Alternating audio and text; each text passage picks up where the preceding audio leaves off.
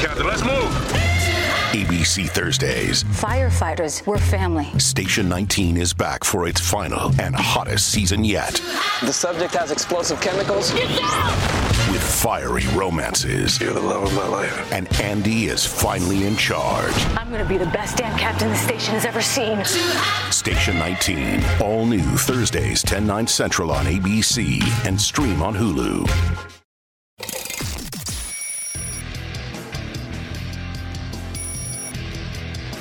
This is Good Morning Liberty. Well, what is up, all of our liberty-loving friends? This is another fantastic episode of Good Morning Liberty. I am your co-host, Nate Thurston, and unfortunately, I'm by myself yet again today. Charlie sends his best. I talked to him on the phone earlier. He is not, as some of the rumors that I've seen swirling around the internet, he is not getting kicked off of the show. He is not quitting. Everything is fine. We are still best good friends. He just has reasons that he cannot be here today, and we'll see about tomorrow as well. Well, we've been gone for a bit now. I can't remember if I did an episode on Friday or not. I don't think I did. No, we left super early on Friday. Went down to Miami, went to the LibertyCon convention, the Students for Liberty LibertyCon convention. That was a fun time. Want to give a shout out to the good people over there at Students for Liberty that did a great job putting on a fun event. There were a lot of great speakers there. We interviewed quite a few of them over the weekend, and then we stuck around in Miami and played golf for a couple days, including going to Trump National and doing a little bit of golf there. So it was a fun, 5 days that we were gone. Unfortunately, one of the casualties that occurred on the trip was our beloved MacBook Pro that we use to edit all of the episodes because I like a specific program, Logic Pro. And now we're probably having to order another one, and so that's kind of slowing me down on releasing the episodes. If this one doesn't sound all that great today, that's the reason why. It's not because I also came back sick and, just trying to get over this thing. Charlie did too. I will let you know, though, it is not the Rona, so there's nothing to fear, nothing to worry about. Don't worry about that. I took a test, and the test said that I was not sick with the only thing that people get sick with these days. So I still went out last night. Charlie and I both went out last night and hung out with one of our Discord group members, one of the people who went to joingml.com, joined up, hangs out with us during the show. Dave, shout out. Hope you're having a good time in Nashville. We went and had some great barbecue last night. That was fun. Other than that, we met some cool people at the event. It's always a positive experience hanging out around other libertarian people or liberty-loving people.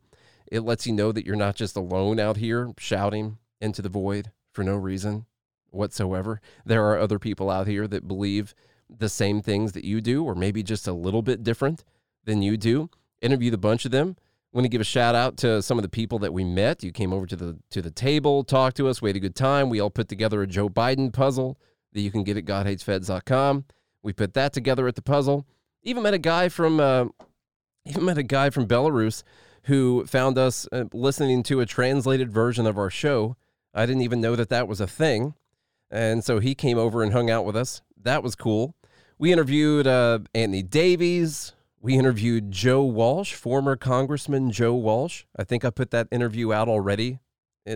A lot of these were pretty short. Some of them were lengthy. Some of them were pretty short, 10, 15 minutes. Let me say one thing about former Congressman Joe Walsh. Now, he has been on the show several times as an entry for Dumb Bleep of the Week, and he will continue to get those entries wherever possible. But it is weird how when you actually meet someone in person, this is a very important thing to always keep in mind. When you actually meet someone in person, you understand them a lot more. I can tell you that former Congressman Walsh was a very nice guy. He was really cool. He joked around with us a lot. We had a good time. We had similar sense of humors. We're very sarcastic about everything. He is a very spirited, very spirited guy. And when you look at someone's tweets like his, and he says some pretty, I would say, extreme things. And mostly he's very, very, very, very, very anti-Trump, and he left the Republican Party. I can tell you this. This is all I'll tell you. He actually believes the things that he's saying. He truly feels this way. And the way that he talks on Twitter is the way that he talks in person. And so it's not just for shock value not just for shock value on Twitter or anything like that. That is who he is. And when you meet someone, you say, okay, this is who they are. He's a super nice guy. We disagreed on stuff, but we joked around about it and laughed about it and everything. I'm just saying, he was a cool guy. But guess what? He's still going to make it in Dumb Bleep of the Week anytime we see something that is ridiculous. Interviewed this apparently famous streamer called Destiny is what he goes by. Guy was kind of a dick. We also talked to Lynn Ulbricht, who is the mother of Ross Ulbricht. You might have seen Free Ross going around. We haven't put that interview out yet. It's pretty short, 10, 15 minutes long, maybe something like that. But she was there speaking, and we got to talk to her for a little bit. And man, that was just in those few minutes. I already got emotional when we were talking to her. I don't know if you know much about Ross Ulbricht, but especially hearing it straight from her, it's a truly terrible story. This guy's going to spend the rest of his life in prison unless a president gets him out of it, which is unlikely to happen. But he's going to spend the rest of his life in prison, and he never hurt anyone, and he didn't take anyone's stuff. Okay, you can look more into it if you want to. Also, I'm going to put a note here. Listen, they need people to sign on. They need people to sign to try and get people's attention, to try and get them clemency or whatever. And I'm going to put the link for that in the show notes today. Make sure that you've signed that. I hadn't signed it yet, even though I knew about the situation. Of course, I signed it right after I talked to her. And everyone, just take the 3 minutes it takes to do that. We had Spike Cohen on the show. That was a good interview. I think that came out on Tuesday, possibly. He was with David Dadman, Liberty Memes. I mean, I don't know. Dadman Liberty Memes. That's what he goes by. No. David Gay and Spike Cohen talked about all the cool charitable stuff that some libertarians are getting together to do. That was cool. Lee Schooland was on. She had a great story. She lived under by great story, I mean it was terrible. It was a good story. She lived in Mao's China. She was there during the Cultural Revolution. And she's kind of sounding the alarm about some stuff. And we also did several other interviews, but we also talked to Dan Fishman, who's the former executive director of the Libertarian Party. He's been on the show a few times. But this time, we had just spent last week talking to Angela McArdle, Michael Heiss, people from the Mises caucus. And so we brought some of those things directly to him. And we talked a lot more, a lot more controversial stuff, I guess, and we pushed back on him. So I'm excited to put that one out. But listen, as I said on the show last week, he's a really cool guy. He's always been super great to us, and I think everyone truly believes all the things that they are pushing for. People are just on different pages, so take from that what you will. That was kind of our weekend. There's your recap. We lost the MacBook. Well, we didn't lose it. It's in the other room over there. The MacBook's gone. It's dead. I'm sick. They play golf at Trump's golf course down there in Miami, and we got to meet a bunch of cool people. There you go. So, hey, thanks to Students for Liberty for putting on the convention. It was a good time. Okay, what else is going on? We've been gone for a bit now. Well, I did want to give some credit. Speaking of libertarians, I wanted to start off with a couple good things. If you guys don't mind starting off with a couple good things. I wanted to give some credit to a couple libertarians that are actually out there on debate stages in Georgia. Now, I don't know where y'all come down on this, whether or not you think libertarians take away votes from Republicans. Is that too dangerous in this election cycle? Regardless of all of that, they both did really great jobs, I think, representing libertarian ideas.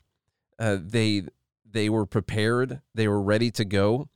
And so I wanted to just give some shout outs to Chase Oliver, who's running against Warnock and Walker, who didn't show up for the debate, and then Shane Hazel. And I'm going to reach out and see if we can get either one of them on the show. We've talked to both of them before, especially Shane a bunch of times, so we could probably get him on. before the election to talk with him. Here's just a couple clips from Oliver's debate against Warnock. So, Senator Warnock, we will be hearing all about the spending bills that you have supported and that you have said yes to while we're suffering from record inflation and a $31 trillion national debt. The CBO themselves said the Inflation Reduction Act wouldn't actually reduce inflation. So my question is are you actually reading the bills, or are you just taking Chuck Schumer's word for it when you vote on these things? We are in the midst of a response to a record pandemic that created an economic shutdown. And as a result of that, we've seen rising costs while we're paying rising costs. Now, Warnock goes on to not answer those questions. He just makes a bunch of excuses. Which is why I passed the Inflation Cost of Insulin another. They should pay for it at the end. So I wouldn't run the bill. The bill itself doesn't reduce inflation. So I wouldn't run on I voted for the Inflation Reduction Act if you're talking about how you've reduced inflation in the United States Senate, because that bill doesn't do it. And the truth is we can talk about insulin and price caps and these things later on in this debate. But the fact is people aren't reading the bills in Washington, D.C. They're getting the bills handed to them by leadership. There's not real debate. There's not real amendments. It's not real legislating. What we have is leadership handing the bills at the end of the day, and you're voting on the next day a 1,000-page bill. You're not reading the bills. And if I'm elected to the United States Senate, we will have. All right, so that was good. Great job to him. And then just a nice little clip from Shane Hazels also. I saw someone in the group say that they've just heard really good things about him. We've met him a few times also. Always a really nice guy. That's as much as I personally know about him. He was always really nice to talk to. But we'll see if either of these guys wants to come on before the election, and we'll talk a little bit more about this here in a sec. Mr. Hazel, you ran for Congress in 2018. That was just 4 years ago. You ran as a Republican. You got less than 30% of the vote in the Republican primary. What happened between then and now that made you a libertarian? Oh, I actually came back to my roots as a libertarian. We believe in freedom. We saw what the Republican Party was. We saw what the Democratic Party was. They are force and coercion. No matter what they talk about, it's force and coercion. Whether it's certificate of need for hospitals, whether it is taking guns away from law-abiding citizens. It is always force and coercion at the point of a gun from the Democrats and Republicans. To look at life through consent, the eyes that, hey, we can all have transactions. We do it every day in the private sector. 99.9% of us go throughout our day without raping people, without murdering people, without pointing guns at people to take their property. That is not what the government does under Republicans and Democrats, period. That's how I became a libertarian. This is why we're going to send this thing into a runoff. And if people were really looking for something to change, you'd vote libertarian. You'd send a message to both of these parties, because one of these people will most likely be the executive in a rigged system, that you want to be more free. Mr. Hazel. All right, so that was great. He's up there with Kemp and Abrams. And it was, that was just one of the really good clips from it. And, I get the whole, because we've been a part of this debate also. Is it better, things are so bad right now. Everything's so bad. Is it better to vote for a Republican and try and get the Democrats out?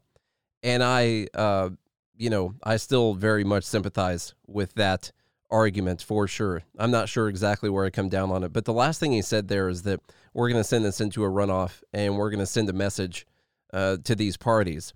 That is a very important part. Neither one of these guys are going to win, and they both know that.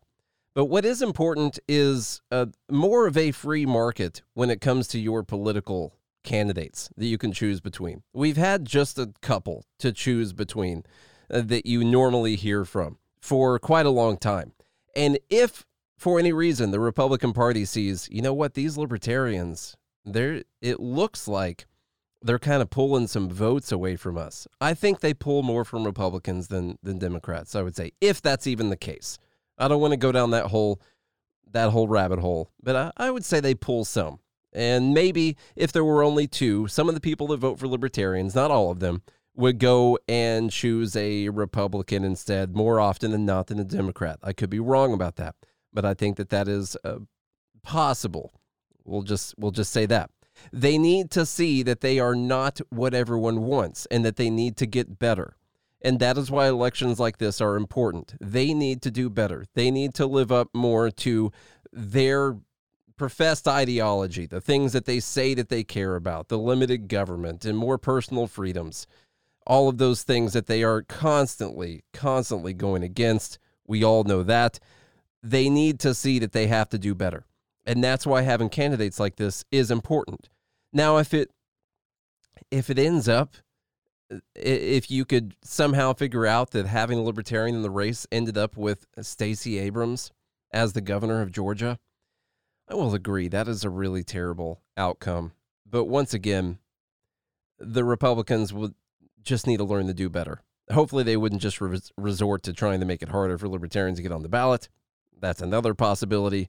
But I would like them to learn that they have to do better. And so that's why I wanted to shout out these guys today. They did a great job. They represented libertarian ideology really great. They were professional. They had their act together, and getting this out in front of people, because a lot of people on the outside, their idea of a libertarian is almost naked, bearded, fat guy dancing on the stage. Okay, I don't think it was really fat or whatever, but that's pretty much what people think of when they think of a libertarian. And getting these guys out there, that's important. Let's move on. Well, actually, there is one thing. This could be dumb bleak, but local news channel 9 there, they posted the photo of the debate stage, and of course it was just Warnock and an empty podium. You see, Walker didn't show up to the debate that Chase Oliver was at. So here's the cover photo for their article. Talks about Walker's lectern being empty in the debate. No mention of the fact that there was another guy in the debate at all. In fact, this is one of the first things I saw about it, that Herschel Walker didn't show up. I didn't even know that there was a libertarian in the debate until I started seeing a bunch of libertarian people post about it. So I didn't know that. The good part is that they did correct this.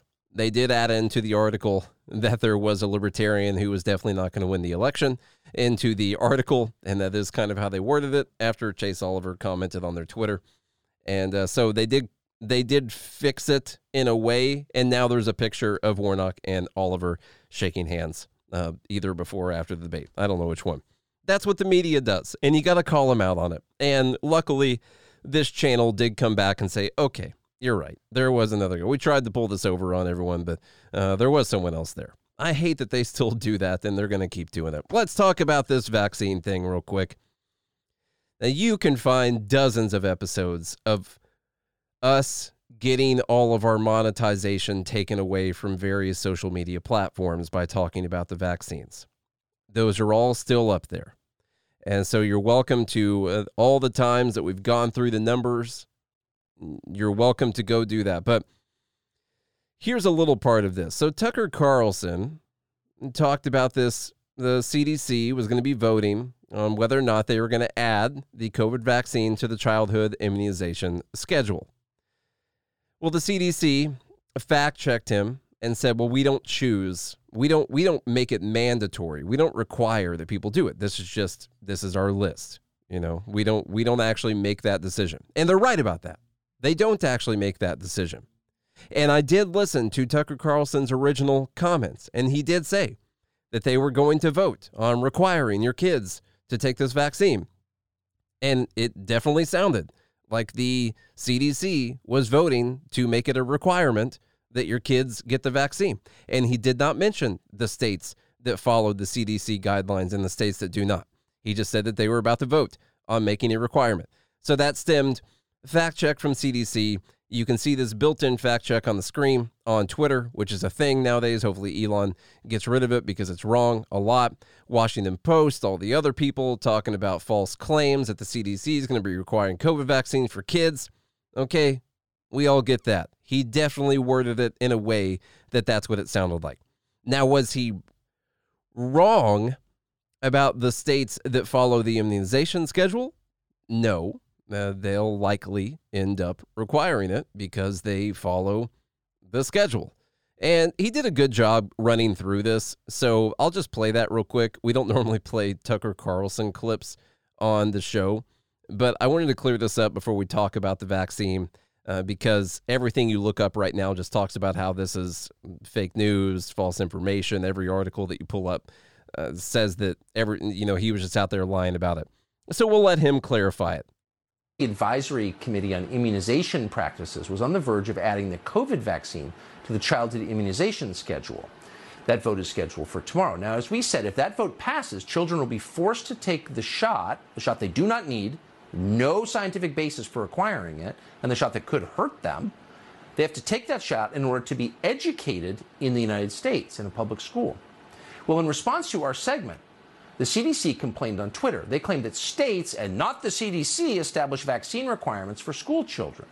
But like so much else that we have heard from the CDC, and it pains us to say this, but it's true. Like so much else they have told us over the last 2 years, they're lying. And they know they're lying. More than a dozen states follow the CDC's immunization schedule to set vaccination requirements, not suggestions, requirements for children to be educated. For example, the Virginia Department of Health states that, quote, vaccines must be administered in accordance with the CDC's schedule. The state of Massachusetts says, quote, no student shall attend a preschool, elementary school, or secondary school program without a certificate of immunization documenting that a child has been successfully immunized in accordance with a schedule that was, quote, developed in accordance with the recommendations of the CDC's advisory panel. Tennessee says its immunization requirement, quote, follow the current schedule from the CDC. New Jersey, Vermont, Ohio say virtually the same thing. We could go on. The point is the CDC sets the standard, and then it becomes required across the country. And of course, they know that. Of course they. All right, so he's right about that part. Now, he didn't clarify that there were specific states that followed the standard and different states that had their own. And he said that there are 12 states that follow it. That means there are a lot more that don't. Okay, so I did just, we want to be careful on going too far with the statements. But there are a lot of people that are going to end up requiring this. And I'm pretty sure we can all agree, everyone listening right now, that that's totally ridiculous. For a lot of reasons. Now, you can look up the myocarditis. I can tell you that the data has been a lot harder to find recently on the amount of kids that have died from it. The CDC's website and COVID tracker has changed a bit to make the data a little less usable than what it was, say, 6 months to a year ago, which is interesting. But this really it does come down to the states. And if your state is one that follows the CDC schedule, then that will be on you and your state to do that. Now, should the state even do that? No, I don't think that they should. I definitely don't, especially for a vaccine for kids that we have no long-term data on. How do I know we don't have long-term data on it? I don't know. It was November of 2020 when they announced that they had a vaccine that they've been working on starting earlier that year, at the very beginning of that year. We don't have long-term data on it. It's impossible to have long-term data. And I, as someone who is not a parent, I would imagine that you would want long-term data on a medication before you decided to give your kid a vaccination for something that they have almost no chance of dying from. Now, if they have some type of underlying condition, we'll put the disclaimer in there. Of course, your situation is different. And if you want to get the vaccine for them, depending on what their condition is, then I guess that's up to you. But just know, I find it really, really weird to not have the long-term data, but to give a vaccine to a kid that's like 3 years old that has 0%, statistically 0% chance of dying. And okay, I get it. But guess what? We're already demonetized on everything. YouTube, overlords that are watching right now, you can't hurt us any harder, all right? We're going to say whatever we want. So, just some of the numbers, by the way. The CDC's website has changed the way that they show you the death rates. I mean, I didn't spend as much time as I have in the past going through everything, but I went through a lot of stuff today trying to find all of this information. And now they've gone to this really broad scale thing where they give you a reference group from 18 to 29 years. And if you're 0 to 4, all they tell you is that you have a less than 1 times chance compared to the 18 to 29. Now, they don't say what the less than 1x is. If you go to 40 to 49, you got 10x more than the reference group. This is a mortality rate. This is the death rate, the people who get it. So they're being a little bit more shady with the numbers than they were to start off with, which is slightly concerning. I think we could agree. You can also look on their website, and they've made it to where it's deaths per 100,000 population by age group. And I rolled through the deaths per 100,000 population. This is according to the CDC's website. You don't even get it to register a number other than 0.00 from the age of 0 to 17. You get 0.00 until you go all the way back to May of 2022. And I think the 16 to 17 pops up to like 0.03 per 100 population. And you go back a couple more months and you start getting like 0.03, 0.05 on like 0 to 11, all that. And that's what they're showing you. Now you can go to Statista, which will show you like the total number of cases, and they're normally pretty good with data. It'll show you the number of cases and the number of deaths. And unfortunately, the number of cases are split out from 0 to 4, 5 to 11, 12 to 15, 16 to 17. Then the number of deaths are just categorized 0 to 17. So I can tell you that from 0 to 17, the number of cases is over 15 million that Statista is showing as of like the first week of October. And then 0 to 17 deaths, they have listed at 1,304 out of the 15 million cases that the same website is showing. Now, I'm no mathematician or anything, but I did have a calculator handy on my phone. And that death rate, that mortality rate comes out to 0.0008667. And I'm pretty sure that is, what does that come out to? That's less than 1%, clearly. That's 0.008%.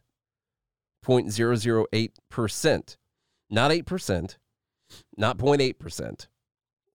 0.008%, I think is what that comes out to. That could be off on a decimal. But the actual number is 0.00008 for the death rate. Why are we talking about potentially forcing kids to take this? We know that it barely stops infection and it barely stops transmission. We know those things. We know that Pfizer never said that it stopped transmission. No, that was just the media and the government that said it stopped transmission. It wasn't Pfizer that said that, or Moderna, or any of them. So we know all that stuff right now. What are we talking about? If you're vulnerable, then take it. It's available for you to take. But why force other people to take it when it doesn't stop infection or transmission? Who cares? If you got a kid, yes, it stops the deaths, not fully stops. It drastically reduces your likelihood of dying if you get COVID. And then you take that all the way down to 0 to 17. And you take that all the way down to 0 to 4. And then you got to get COVID. You got to be in the vulnerable population, like an underlying condition. And then you still got a low chance of dying from it. You're talking about hardly doing anything. Why are we talking about forcing this? I do not understand. Maybe you could have made that argument a long time ago, back when people thought it stopped transmission. But we know that's not even the case either. So what are we doing here? What's the plan? I think we know what the plan is. I think the people running these companies know what the plan is. And I think their shareholders and big investors know what the plan is as well. I'm not going to say what the plan is, but you guys know what I'm saying right now. Okay, now a word from our sponsor, BetterHelp. Do you ever get stuck focusing on problems and not the solutions to those problems? I bet you do, because that's totally normal. Heck, we talk about problems like 80% of the time on this show. But the day we spend talking about solutions, that's actually the most important one. I mean, seriously, we got so many things going on. The economy, society, our personal lives, of course. It can be tough to train your brain to stay in problem-solving mode. But there's no better feeling than learning how to find your own solutions. No matter how big or small, a therapist can help you become a better problem solver. And honestly, it feels pretty weird to talk about therapy, as I do a lot on here. But I've done it, and it worked. I went through a really tough period a few years ago, and I still remember a couple pivotal things that my therapist told me. Today, I'm feeling better than ever, and I'm not afraid to tell everyone that therapy played a really big role in that transition. So if you're thinking of giving therapy a try, BetterHelp is a great option. It's convenient, accessible, affordable, and entirely online. Get matched with a therapist after filling out a brief survey, and you can switch therapists anytime. When you want to be a better problem solver, therapy can get you there.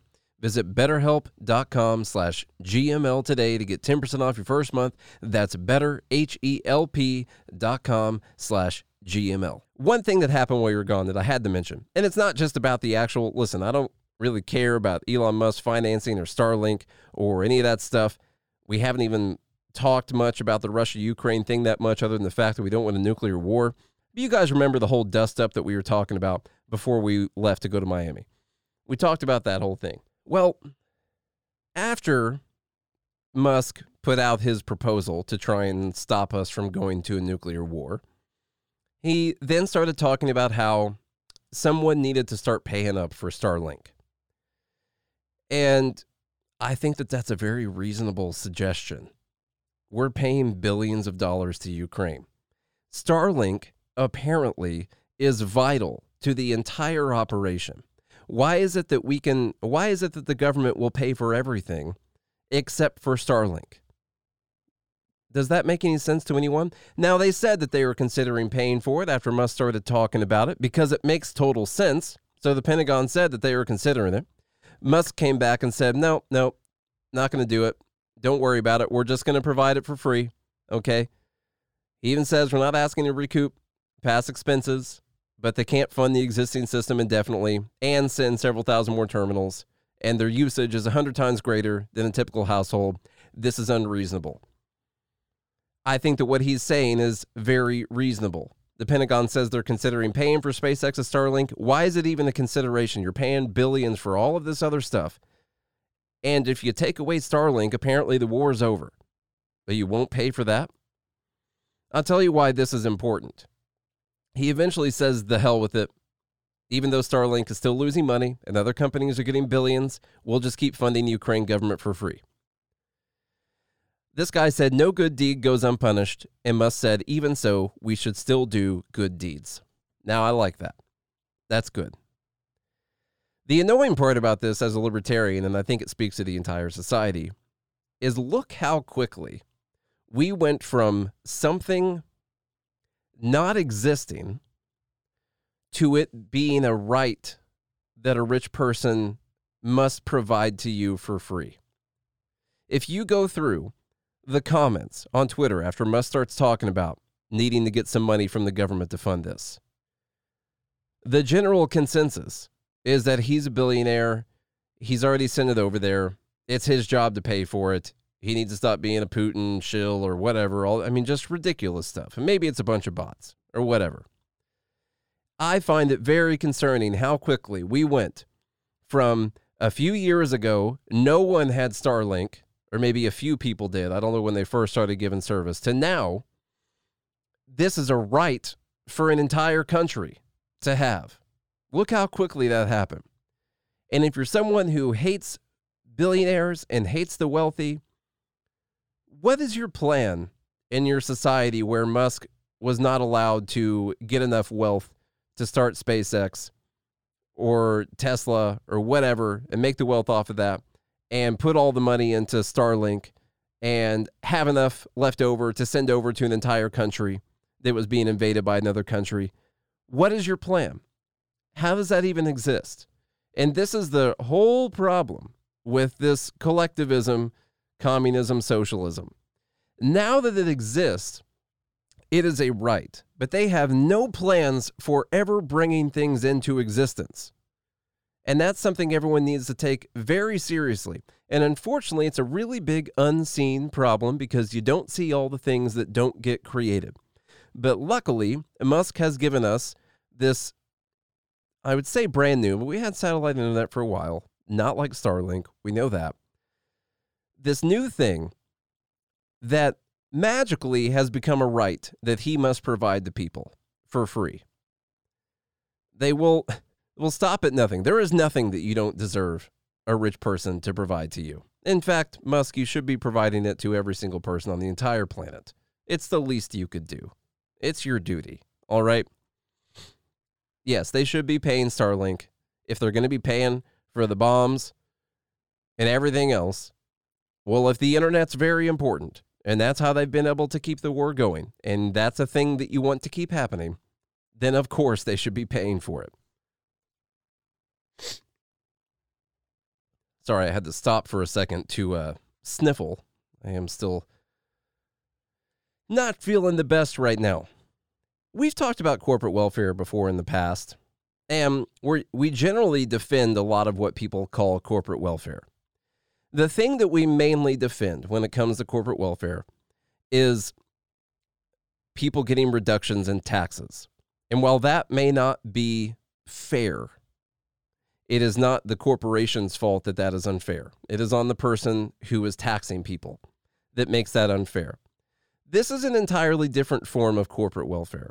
We've talked before about how if I were planning a city, sure, I can see incentivizing a team to come to your town. Maybe you build a stadium for them to use, and you get a lot more people moving into the town. You get a bunch of tourists coming into the town to watch games. You get a lot more tax money. If I were a city planner, that I could imagine that being a good idea. Now, there's a couple big differences here. There's one big difference. Totally different thing when it's bringing a new team to a town that does not have a team. By the way, we're talking right now about the Tennessee Titans announcing that there's going to be a $2.2 billion stadium built in Nashville, much of it funded by taxpayers. So that's why we're talking about this. This hits close to home. So it's going to be funded a lot by taxpayers. I think there's a different thing when you don't have a team and you want to bring them versus there's already a team in your town and they just want a new stadium. That's a totally different situation, in my opinion. But this one's even worse. So Nashville mayor and the Tennessee Titans are making an announcement on a $2.2 billion stadium deal. Now, they still have to vote on this. They lay out all the ways that they're going to pay for this. $500 million is going to come from a one-time state contribution. That is, the state of Tennessee is going to contribute $500 million of taxpayer money to build this. Another $760 million is going to be coming from revenue bonds, basically new taxes that they're going to be putting on hotels, various things around the city. They also talk about merchandise sales, stuff like that. And then $840 million is going to be coming from the Titans and the NFL. So you got $1.2 billion, essentially, in taxpayer money that's going to be used to fund this stadium. You might think, well, that's a good thing. I mean, they need a new stadium. Maybe we get a Super Bowl come to town.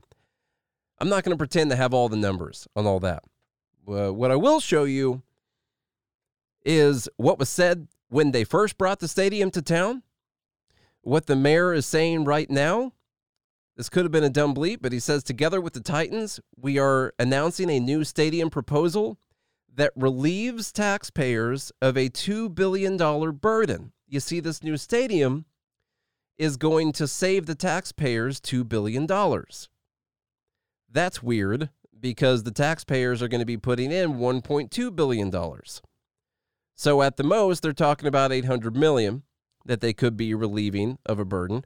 But what's up with this $2 billion burden that they're talking about? Well, here's the deal. The lease for Nissan Stadium, which was signed in 1996, I think it was called East Bank Stadium is what they're calling it. I don't remember exactly what it was, legally obligates Nashville to provide a first-class stadium until the year 2039. The VSG, which is the Venue Solutions Group, is estimating that renovating and maintaining the current stadium would cost between $1.75 and $1.95 billion over the remaining part of the lease. So you see, they're saying if you want to keep this stadium, well, the renovations we'll have to do to this thing to fulfill our obligation, because it says that we have to provide a first-class stadium until 2039. Well, the renovations we have to do to this stadium are going to cost $2 billion. Now, there's already some weird math going on because renovating a current stadium that already exists and seats 67,000 people is going to cost only $200 million less than building an entirely new domed stadium? That's interesting. I would like to see the numbers breakdown on that, but we don't have that right now. So then I wanted to dig into this. See, he just said that for us to keep this stadium, it's going to cost $2 billion. So that got my mind working a little bit. Well, when they sold this stadium to the taxpayer, because they already chipped in money towards it when they built the stadium back in the late 90s, did they tell the taxpayer that it was going to cost them $290 million, which was the original cost for the stadium, plus $2 billion in the year 2022? Is that what they told them? No, they told them that this was a $290 million stadium. Now, it's a very crappy stadium. It's like, it's one of the worst stadiums you could ever go to. Not going to argue against that point. And I think it's great that there's an NFL team in Nashville. So I had to do a little bit of research today, which I love doing, and I had to go back to what it was that they were selling people to begin with. Why is this important? Because they're always lying to you and you never get the full truth. You see, from what I can find is that back in 1996, they actually had a referendum on the ballot for people to vote, and that's because they were going to be using property tax dollars to actually chip in towards this stadium. $290 million was the total cost of the stadium. Now, this time they don't have to have a referendum because they're not going to use a property tax. They're going to use a sales tax. And apparently the Metro City Council can just vote on that without the voters having to do it. So they basically said that the stadium would benefit the city economically, that Nashville's image would dramatically rise, all that stuff. They eventually got like 15,000 pro-stadium people registered to vote. They talked about the finance plan. They ended up getting almost 60% in support, very grassroots movement. They said their primary goal for pushing for the referendum was for taxpayers to become better educated about the plan and for voters, not Metro's council members, to make the final call. So what I want to know is, were the voters educated on this? Because what we're being told now, and everything that I can find, was that this $290 million stadium was going to be a boon for Nashville. I'm sure it's been great having an NFL team here. I'm not arguing against that. They also do a lot of big concerts there. They get rained out a lot, which is why they're wanting to do a dome stadium, and they want to get the Super Bowl in town. I get all of that. Were the taxpayers told that this was a $290 million stadium, that they would also, in the year 2022, be told that they had to pay $2 billion to maintain it to actually fulfill their legal obligations on the lease? Were they told that this was a $2.29 billion stadium when this referendum was on the ballot? No, they clearly were not. And you could solve this by not using taxpayer money to do stuff. They did at least put it up to a Democratic vote. But guess what? A lot of people are uneducated on the issue. I don't mean that they're dumb. I mean that they're ignorant on the issue. And by ignorant, I mean that they're uneducated on the particular issue. I don't know if a lot of people did know this. But now that we're talking about, oh, are we going to get a new one? Are we going to renovate the stadium? Well, guess what? Our contract says that we have to provide a first-class stadium. So that means that we're going to have to pay $2 billion to renovate the current stadium that we have. It's a $2.29 billion stadium that they were building in 1997, and no one was told about that. That's why I'm upset about this right now. Now they're going to raise taxes in Nashville. It says that money can only go towards paying back the cost of the stadium and can be used for nothing else. But we've seen in the past, I don't know what they're going to actually write into it. We've seen in the past that you get a new tax to pay for something, and guess what? The new tax never goes away. That's not good. I don't like that. Taking taxes from people, forcing them to pay more money, is different from allowing a business to come in and not stealing from them while they're doing business. And I get it. Okay, well, your budget says you got to pay for this. You're not getting it from these people, so now you got to take it from these people, so you're actually taxing the people. Well, okay, what if the people never came there? You're saying that, you're saying that you're losing tax money by not taxing the people. Well, if you didn't not have the tax money, then the people never would have came there. So there's arguments to be made about whether or not it's a good idea to give people tax incentives to come somewhere. That's not this episode. Be aware of the fine print when your cities are telling you how much something's going to cost. Because in this case, it's like 10 times more. All right, we'll move on to something else after that. Oh, by the way, one other thing. In 1997, now this is after they already signed the deal for it, the current mayor, he's gone. All right. He admitted in 1997, I think he might have been still mayor at this time, he admitted that it was actually not a direct economic impact, that he couldn't make that argument. Now, they made the argument when they were pushing that referendum on the ballot. But then afterwards, a year afterwards, to be exact, he said that he could no longer make that argument because the professors who make a living poo-pooing that are right. But there are a lot of intangible benefits. So, not going to make the economic impact argument anymore either. That's great. And by the way, the Tennessee Star reported that renovations to Nissan Stadium would cost $600 million. Nope, $1.95 billion. That's great. Last thing we'll finish up with today. What happened to this journalist? I'm not saying he's dead or anything. They're talking to his lawyer. This is a weird situation, and it's been compounded by the Rolling Stone saying something that was very frustrating. But this investigative journalist from ABC, I think, according to The Blaze, now that's not the article I'm going to be reading, but this headline, writing a critical book on the Biden administration, mysteriously vanishes. Now, they've spoken to his lawyer. He did not say that the guy was missing, but no one has seen the guy since the FBI raided his house all the way back in April. The guy was very outspoken, doing documentaries on Hulu, stuff like that. He tweeted the morning of April 27th, 2022, the FBI raided his house later that day, and literally no one has heard or seen him since. Now, that's weird. I just think that we need more people asking, where is James Gordon Meek? Because I just want to know. I want to know exactly what they have. An Emmy Award-winning ABC News journalist who broke several high-profile national security and terrorism-related stories has gone missing since the FBI reportedly seized classified information from his laptop during a raid, according to published reports. James Gordon Meek, investigative reporter and producer of Hulu's acclaimed documentary 3212 Unredacted, has not been seen in public since heavily armed federal agents raided his penthouse apartment in Arlington in April. This is all according to the Rolling Stone. I have trouble going off of stuff that the Rolling Stone says, but if they have if they got a lot of quotes from people backing it up, okay, that's all right. The magazine cited sources familiar with the matter, saying that the federal agents found classified information on his laptop.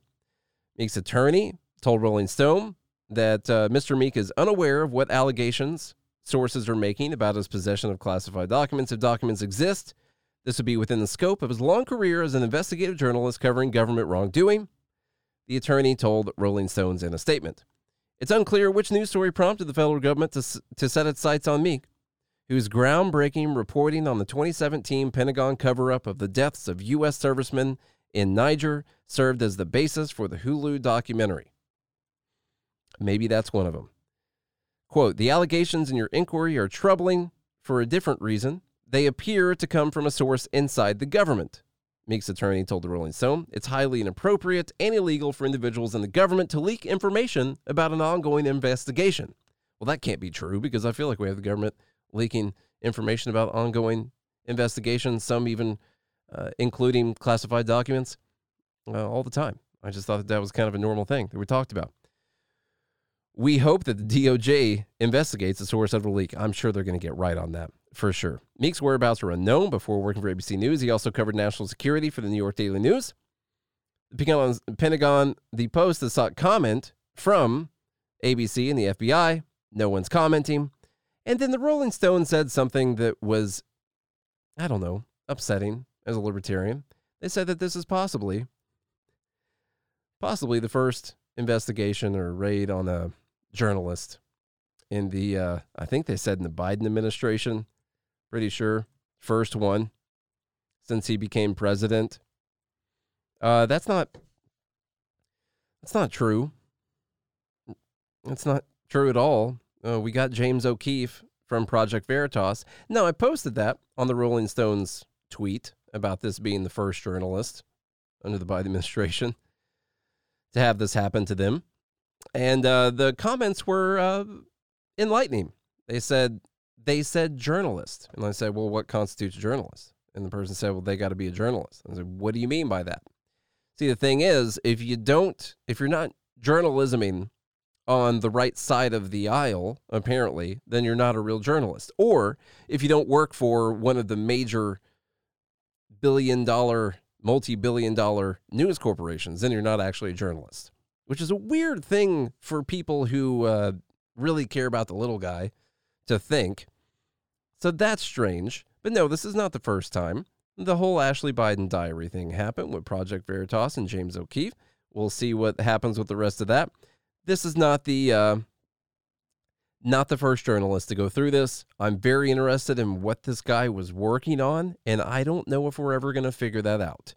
But if we don't have enough people talking about it, if we don't have enough people asking, then no one's ever going to tell us. So that's why we're bringing it up, so we can get those keywords out there saying that we talked about this today, and we will try and stay on the situation as much as we can. All right, everyone, we're out of here. First show back in a while. It was a long weekend and a long week. Charlie sends his best. He couldn't make it, but he will return. If you could do something for me, just real fast, go follow us on one of our platforms. Say, subscribe on YouTube, or go like something on TikTok. If you want to hang out in the live group, which I've been watching the comments come in, thank you for hanging out, everyone. I really appreciate that. Then go to joingml.com and pay as little as $6 a month. If you want a shirt that says God Hates Feds, or you want a Joe Biden a puzzle, then you can go to godhatesfeds.com and get one of those shirts. We've been demonetized on pretty much everything other than the advertisers that we have on this show. We've been close to deplatformed because they've taken our reach down so much. And by taking it down, I mean like 99% reduction. But we're going to keep pushing through because so far they're not censoring the podcast themselves. So we can still get all this out here. But we need you guys to go subscribe or comment or like or share or do all those things. Just a personal request from me to you. And if you do all those things, and I mean all of them, I'll be right back again tomorrow for Dumb Bleep of the Week. Until then, have a good day and a good morning, Liberty.